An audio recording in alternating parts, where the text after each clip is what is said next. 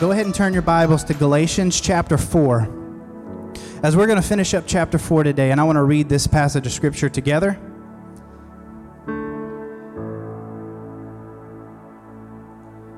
Galatians chapter 4, verses 21 through 31.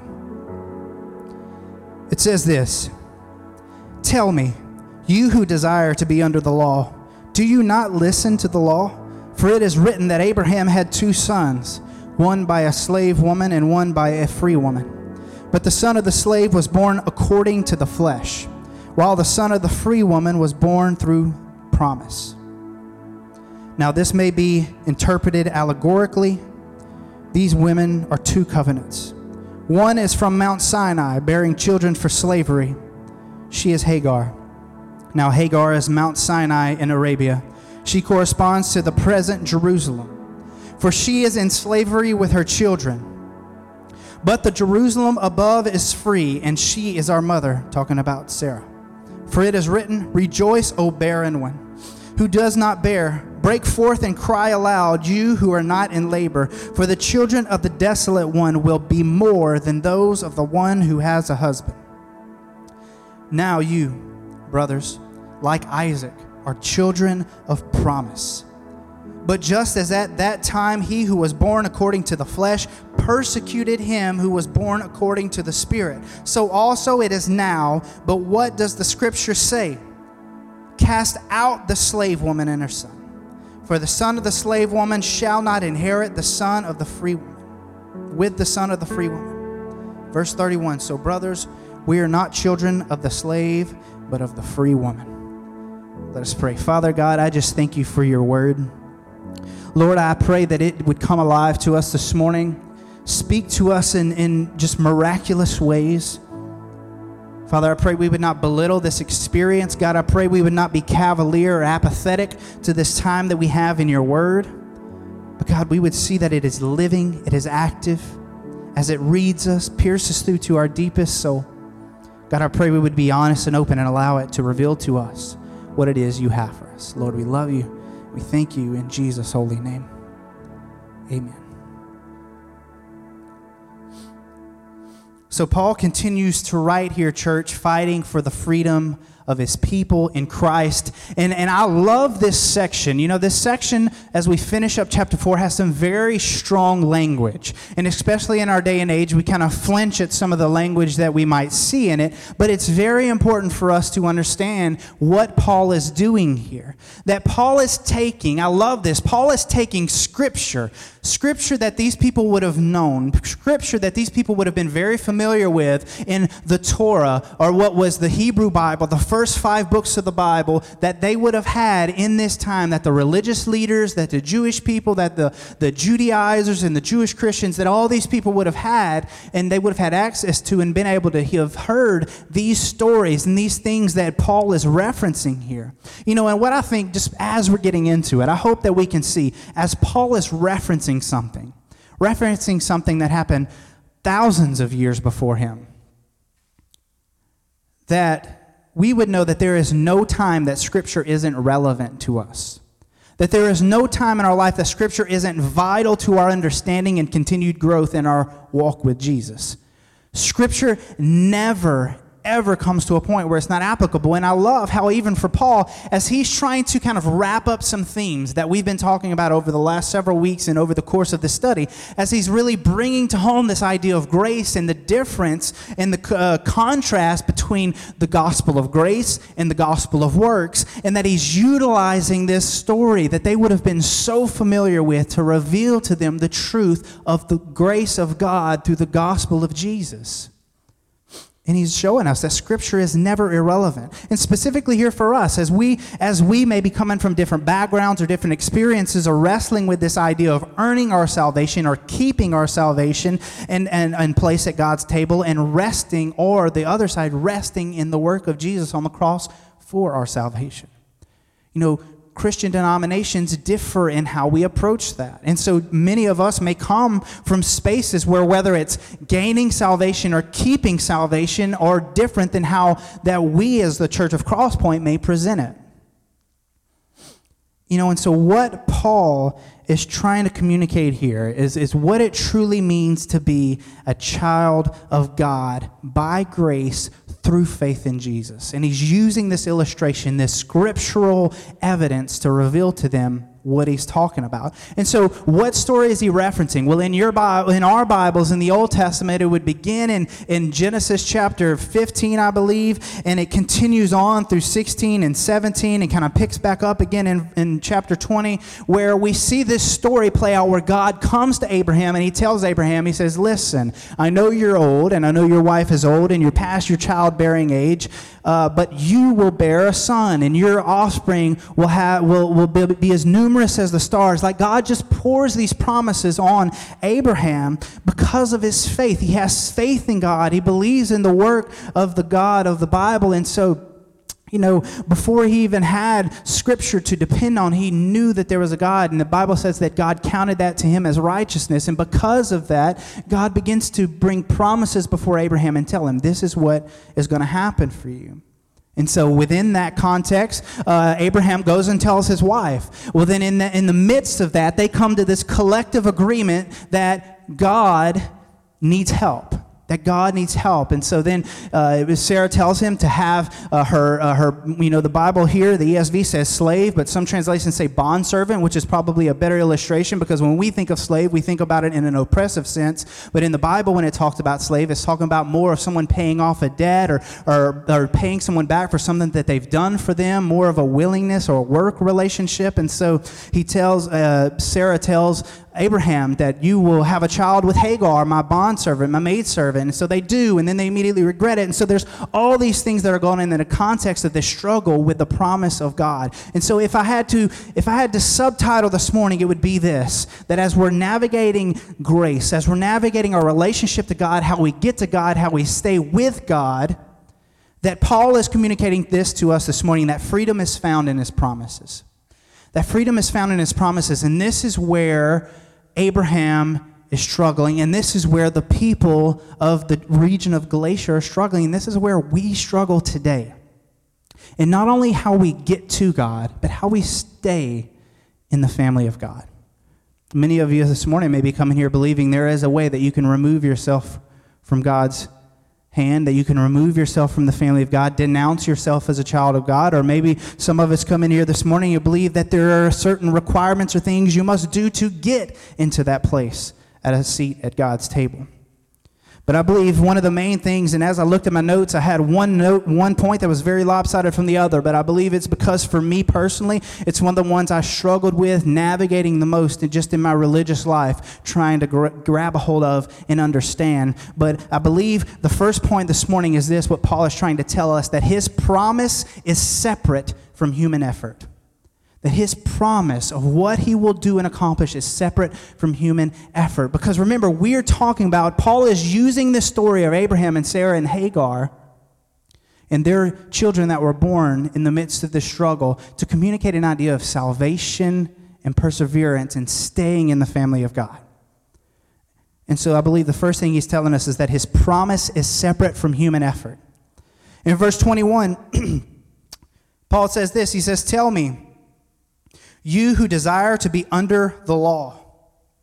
So when he says this, to be under the law, he's communicating this idea of relying on the law for your standing with God. And he says to desire, so it's almost this idea, if you're not grasping a hold of the gospel at which I've given to you, which is what Paul has been constantly trying to combat, the difference between his message of the gospel of grace through Jesus Christ and the message of the other religious leaders, the gospel of Jesus plus adding these things to it to get to God.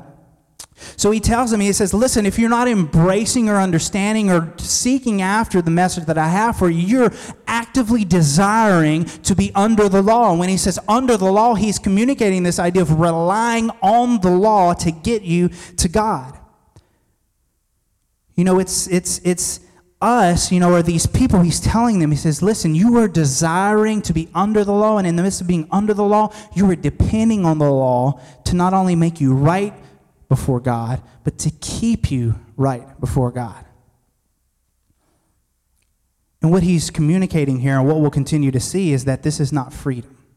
This is not the freedom that Jesus has intended for us. You know, law-relying individuals have lots of insecurity. Law-relying individuals have lots of insecurity because we can never truly be assured that we are living in God acceptance. You know, and I've lived this life. I've lived the life of law-relying, where we believe that if we can just accomplish these tasks, do these things, that we will be made right before a holy God. You know, and for us, let me get some water, or I'll be coughing the whole time.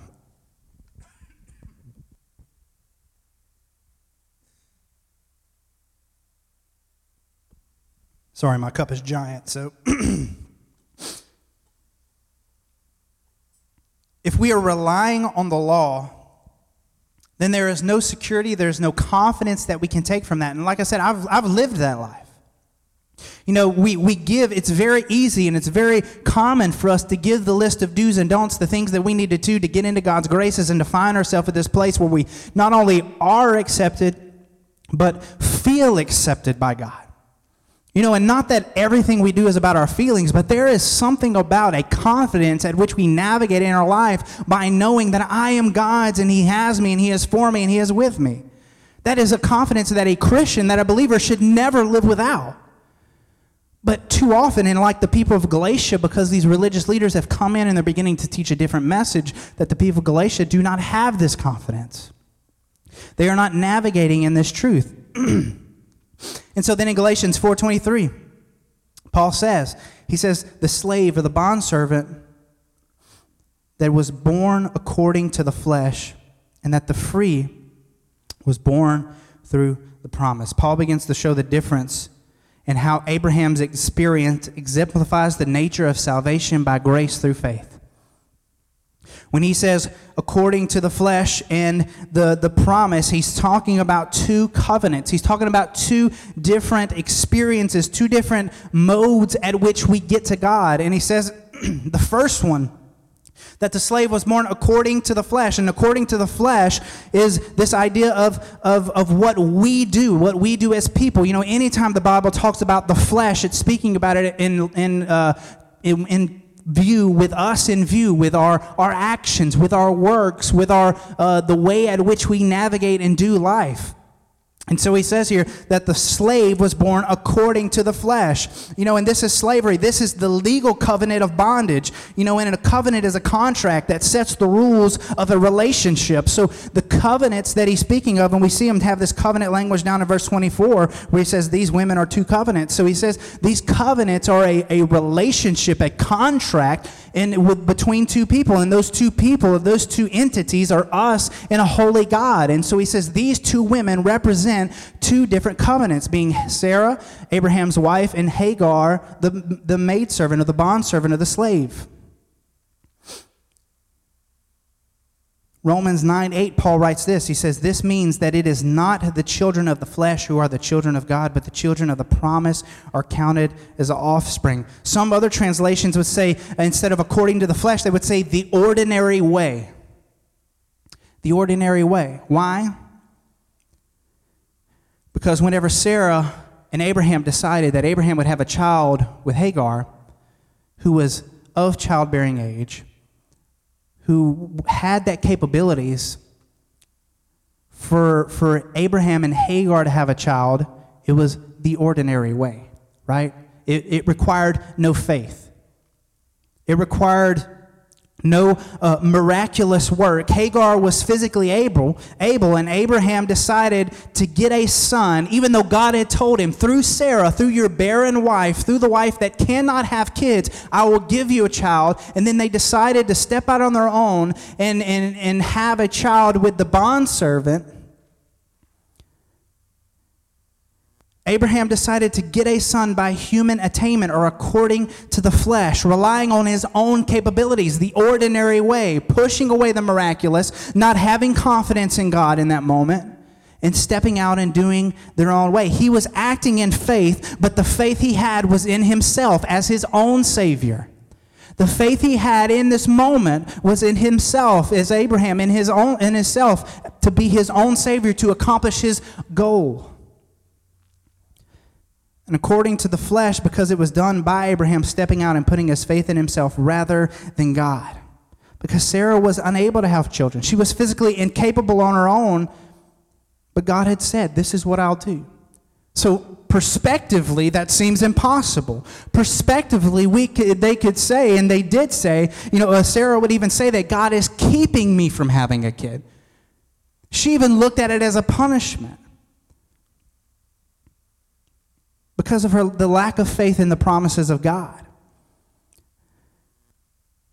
And so through her physically incapable means of having a child, and also Abraham being of old age, Abraham attempts to help God. And God even says in Genesis 17, he even says, I will bless her. And moreover, I will give you a son by her. I will bless her, and she shall become nations. Kings of people shall come from her. Then he says later on, but Sarah your wife shall bear you a son, and you shall call his name Isaac, and I will establish my covenant with him as an everlasting covenant for his offspring after him. So God is pouring these promises out. He says, I will do this work according to my effort, according to my work, and you will be the vessel. Culturally, Sarah's value and her worth was tied to her ability to have children. And culturally for us, it's told to us that anything we have and anything we do is because not only that we've worked hard for it, which and is not a bad thing, but also is that we're good enough for it. That our abilities meet the requirements to attain that. Which in a lot of ways in the world system makes sense, right? To work a certain job, you need to have a certain degree, which requires work, which requires performance within the midst of all those things. It makes sense, right? In all our jobs, if you work hard and you exceed expectations, then you get raises. If you just meet the requirements, then you get paid for it. If you don't, then you don't. You get let go. So our world is built on a system that is performance-based. And so for ourselves, when we look at salvation, when we look at the relationship between us and a holy God who is perfect, we want to integrate that system into that relationship. But Paul is trying to communicate, and what God is using the story of Abraham and Sarah and Hagar to show is that the work of God in saving of his people and keeping of his people, his promises are separate from human effort. But the driving force for many of us is because culturally our desire, what we've been, whether you're a man or a woman or whatever it might be, that we're expected that what we do will drive us. That what we do will accomplish us. That we want it to be based on us. We want it to be what we do. We want it to be how much we've done and how good we've been and how well we've done it. And for a lot of us, similar to Sarah and Abraham's situation, is that it drives us to extreme measures. It drives us to extreme measures of seeking that immediate satisfaction, seeking that immediate approval, seeking that immediate, that feeling of being good and feeling good. It pushes us to measures like it did with Sarah and Abraham, where they would have a child outside of their marriage with someone else. And even in the Bible, immediately, Sarah regretted it. Sarah regretted it, and it caused contempt between her and Abraham because they realized how wrong it was. They realized how stepping out and trying to accomplish this task on their own, pushing against and kind of stiff-arming the promises of God was not going to gain them the satisfaction that they believed they wanted, that they believed they needed.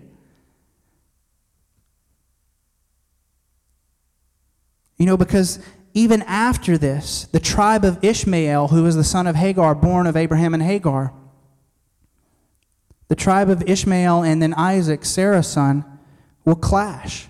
There's this ripple effect of sin even afterwards. Anytime we step out from under the promise of God that God has given us in our impatience or in our own desire to do it by our own efforts or our own work, we always are led into sinful situations, and then those sinful situations compound, and then they ripple throughout the time ahead of us and affect us. Because, man, Paul and all throughout the Bible, it is so clear that our best attempts at righteousness are polluted garments or filthy rags. Isaiah 64:6. that there is no good that is good enough to get us to God. That there is no good that is good enough to keep us with God.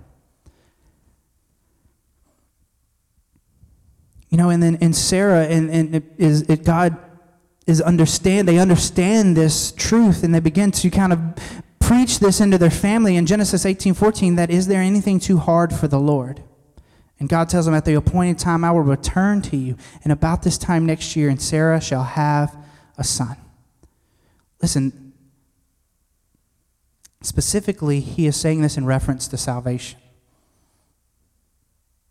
And there's a lot of times that we want signs for things that are happening, to have confidence, and sometimes the promise itself is the confidence to carry us. Because God tells him, listen, it is coming. It is coming. You will see the fruit of my promise eventually if you will just continue to seek after me. But if you continue to step out on your own, you will continue to fall into more sin. You will continue to fall into more struggle. You will continue to fall into more situations that are in opposition to my will and to my promises. And I love how Paul, he references again scripture that they would have been familiar with. In verse 20, down in verse 27, it says, for it is written, rejoice, O barren one who does not bear, for the children of the desolate one will be more. Paul is saying this because what he wants us to know as people, as human beings who are faulty and frail and broken. And as he's communicated to these people, the barren one, like we said, in this culture, a woman who is barren had no worth, had no value. Most husbands would leave them behind and move on to someone else if that's the case. This is God taking what is hopeless, what is unable, what is imperfect, what is worthless, and what is aimless, and redeeming it, and making it something new, and making it something valuable, making it something with purpose, and making it something that is usable, making it something that is worth being excited about, making it something that will flourish, that will be fruitful. When we put our faith in Jesus and God begins to do that work in our life, that is what God begins to do with us, not based on the work or the accomplishments of ourselves, but separate from human effort. Because in Isaiah, when he's saying this, the barren one is Jerusalem. The barren one is the Jewish people that are in exile at this time. They've been exiled from their land. And so Isaiah is prophesying this from God, and he's telling them, listen, you are barren right now. You have no fruit. You are aimless. You are worthless. But God is going to do more with you than all the ones. And he says here in the illustration, to the ones who have husbands, he says, for the children of the desolate one will be more than those of the one who has husbands. He says, you will be more than those at which it makes sense. It makes sense that they would have children. It would make sense that they would be fruitful. It would make sense, but God doesn't work in the ordinary. God works in the extraordinary. God works in the spaces where it doesn't make sense. It doesn't go along with the world system. It's not profit and loss. It's not based on performance. He said it's separate from human effort, and it's a work that God has done and that we accept through embracing the dying and the resurrection of Jesus on our behalf. Hebrews 11:11 says, by faith Sarah herself received power to conceive even when she was past the age, since she considered him faithful who had promised. And we know the story in Genesis that God gives everything that he promised. And we are still today living in the promise that God gave to Abraham. Every single one of us today, if you've put your faith in Jesus, we are spiritual children of Abraham. Of the nation that was born from him. What's so interesting about Isaiah 54, where Paul quotes this to the people, is that it was written 1,200 years after Abraham's time and 600 years before Paul. Isn't that just amazing? 1,200 years after Abraham's time and 600 years before Paul, that we see God's truths just continuing to shine forth, to continue to affect and to reveal truth. You know, in this talking about Israel, they were weak, they were failures, they were helpless, they were, in a sense, barren. But what does he say in that verse? He says, rejoice, O barren one. He says, cry aloud, break forth. It says that you will be more. That you will be more. You know, and in relating this to salvation, you know, when we talk about Sarah being the mother of promise and Hagar being the mother of bondage and according to the flesh and of fleshly or man capabilities, man's work. If salvation is by works only, then only the fertile can have children. And so what does that mean? That if salvation is by works only, then it's only through Hagar.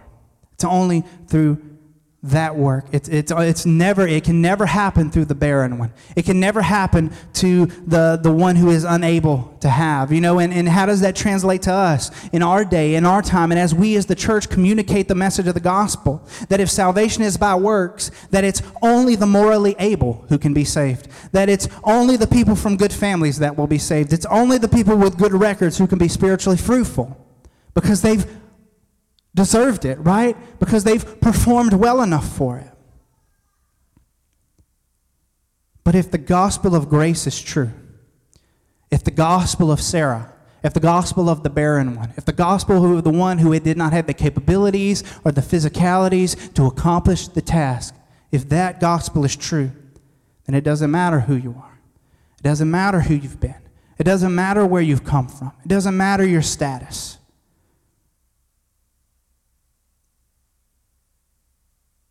Grace is not just for the fertile Hagars, but it's for the barren Sarahs. It's not just for those who by ordinary means can accomplish tasks. God works in the extraordinary. God works in the spaces where it doesn't make sense. God works with the people who don't deserve it. And I don't know about you, but that's me today. I don't deserve it, but God works in the midst of that. God works with me. God works for me. And the same He does and can do for you through our faith in Jesus and depending on His work and not our own. Listen, most religion and most philosophy in general say that God and salvation are only for those who are good. Only for those who have followed the rules. Only for those who don't make mistakes. Only for those who keep according to the law, according to the flesh. Listen, to religious people, specifically he's talking about these religious Judaizers or these legalists. Listen, religious people, whether they realize it or not, are rejecting Jesus as Savior because their religious works and efforts merit God's favor. Their Savior is their achievements.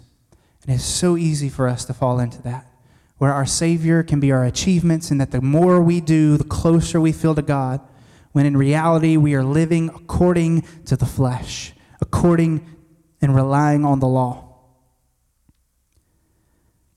John Newton said this. I love this quote. He says, "I am not what I ought to be.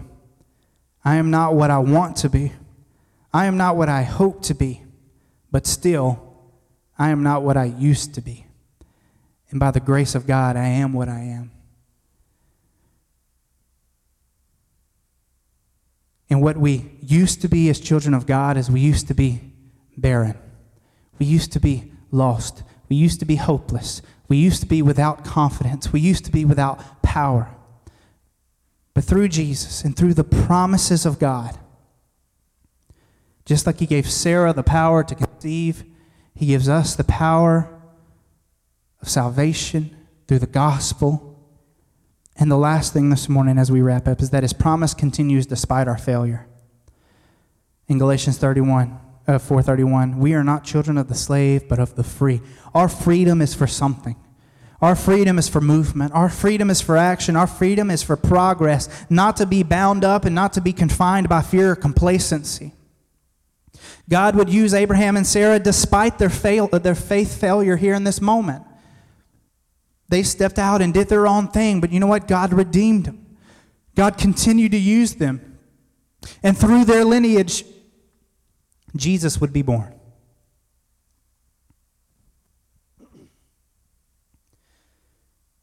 Even Abraham's lack of momentary faith did not remove him from the promises of God made to him through him, and that is salvation by grace through faith.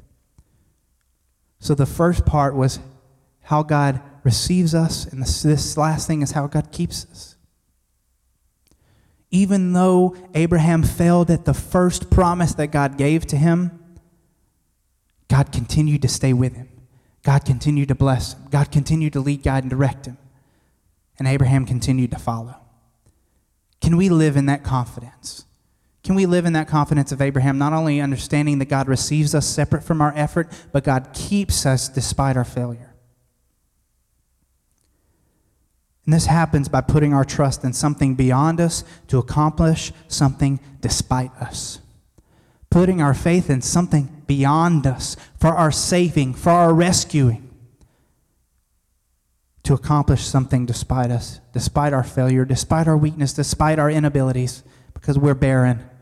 Just as Sarah was barren to conceive, we are barren to rescue ourselves, to conceive goodness from ourselves, to conceive righteousness and holiness from ourselves, and that only comes from God. And God receives us through our faith in Jesus. When we trust in that and we stop trying to be good enough to be a child of God, we stop trying to be good enough to find a seat at God's table and begin to rest in that. And does that mean that we give up pushing? Does that mean we give up pursuing righteousness and holiness? Absolutely not. That we would just understand that Paul wanted them to see God's saving work is of the miraculous, and that when we can trust in that, when we can begin to step into that, we'll not only live in it for ourselves, but we'll begin to lead people to it. You know, the problem is, in the midst of Christians and in the midst of our church, and what they lost sight of, is that we've stopped being impressed by the miraculous work of God.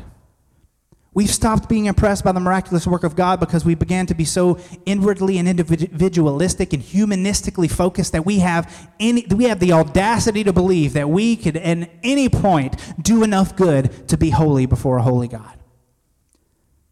And through that, we've stopped being impressed by it. We stopped being overcome by the sheer volume of grace that's been poured over us. We've stopped recognizing that we fail. We've stopped recognizing that we're weak. And we've stopped being overcome by the beautiful, amazing grace of God poured out over his people. And so with that, we've stopped pointing people to it. We've stopped pointing our children to it because we don't think it's that valuable. We've stopped pointing our friends and family to it because we don't think it's that valuable. We don't see the beauty of the message of grace because we've stopped seeing grace. We've stopped seeing it for what it is. We stopped seeing the truth of his promises that God said, you are barren, you are unable, you are incapable, but despite that, I'm still going to offer you a promise. I'm still going to do something for you. And it's when we begin to receive that and accept that and believe that we become so overwhelmed by the true grace of God that we can't help but say to our kids, there is a grace that for me as a dad, that I can look at my children, I can say, you know what, your daddy is not perfect and your daddy fails on so many levels, but I serve a God that has poured grace over me, that has poured promise over me, that has poured good and value and worth and direction and purpose over me. And that's the same thing he has for you. And I pray that we would never be a people that stop seeing and being impressed by and just overcome by the grace of God in our lives. Separate from the work of man, even in spite of our opposition and our missteps of faith. That God takes what is barren and desolate and he sees it flourish, alive and producing, which is what he did with Sarah. And it is because of that work that Abraham continued to walk and strive towards God's promises, even in his failure of faith. And because we are not children of the slave, but of the free, let us live. Let us live in that grace. Let us live pursuing goodness. Let us live for goodness, not for goodness' sake, but because of the goodness that's been done for our sake. That we would not look at grace as an opportunity to sin or to push back against God, but we would look at grace as an opportunity to live. John Piper said this, and then I'll be done. Grace is not simply leniency when we have sinned. Grace is the enabling gift of God not to sin. Grace is power, not just pardon. Grace is power, not just pardon. The grace of God is power unto salvation for us to live, to lead our families, to lead our friends, and point them to this miraculous grace.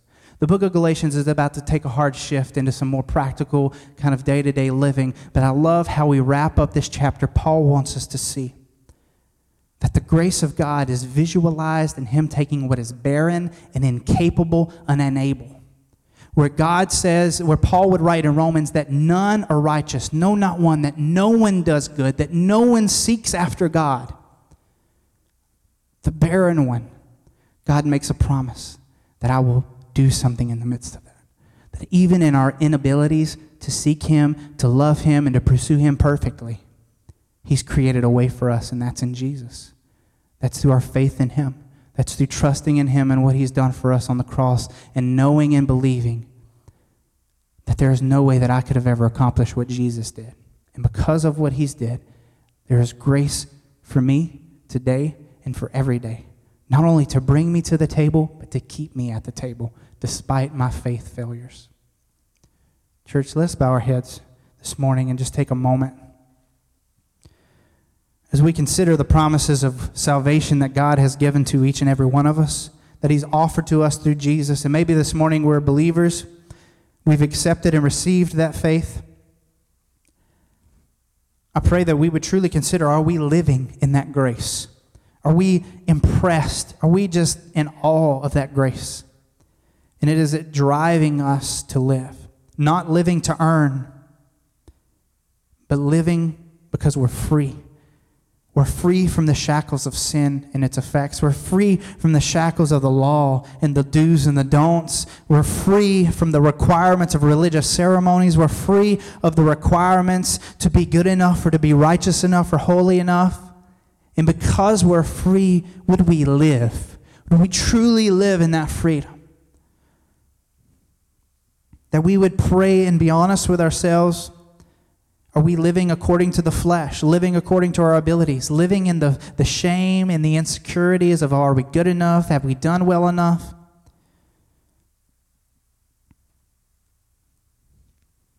But begin to truly walk and live and embrace the grace of God in our lives. Maybe we haven't truly put our faith in Jesus, truly believed on him for salvation. I pray this morning that we could see that in our most desolate, hopeless, aimless, directionless times, our most empty times, that if we'll relinquish our efforts, that we will be able to embrace the righteousness of Jesus and be made right before a holy God, be saved from our sin and the effects of our sin, only through Jesus. I pray we would be honest with ourselves this morning and begin to live in that light. Let us pray. Father God, I thank you for this morning. God, I pray we would see grace for what it truly is. God, I pray that we would see what it is that you've done. God, you take what is barren, you take what is empty, you take what is desolate, what is effort, where there is no effort that can be done well enough, there's no capabilities or gifts or achievements that are good enough. God, you step into those spaces and you offer promises separate from human effort. Father God, I just pray this morning that we would trust in you for our salvation. God, that we would trust in you and your grace. God, and in the midst of that grace, God, I pray that we would live. God, that we would strive to lead our families towards this grace, that we would strive to lead our families to your word. God, I pray we would strive to Lord, exemplify this graceful covenant with our marriages. We would strive to just show this graceful covenant in how we deal with individuals and people and each other. God, we thank you because you're good. God, and it's because you're good that we can be a child of God. It's because of your son Jesus, not because of our work, not because of our effort, but through the sheer grace of God on our behalf. So I pray we would receive that. God, I pray we would live in that in a way that maybe we've never even truly began to live in up to this point, God, but we would begin to evaluate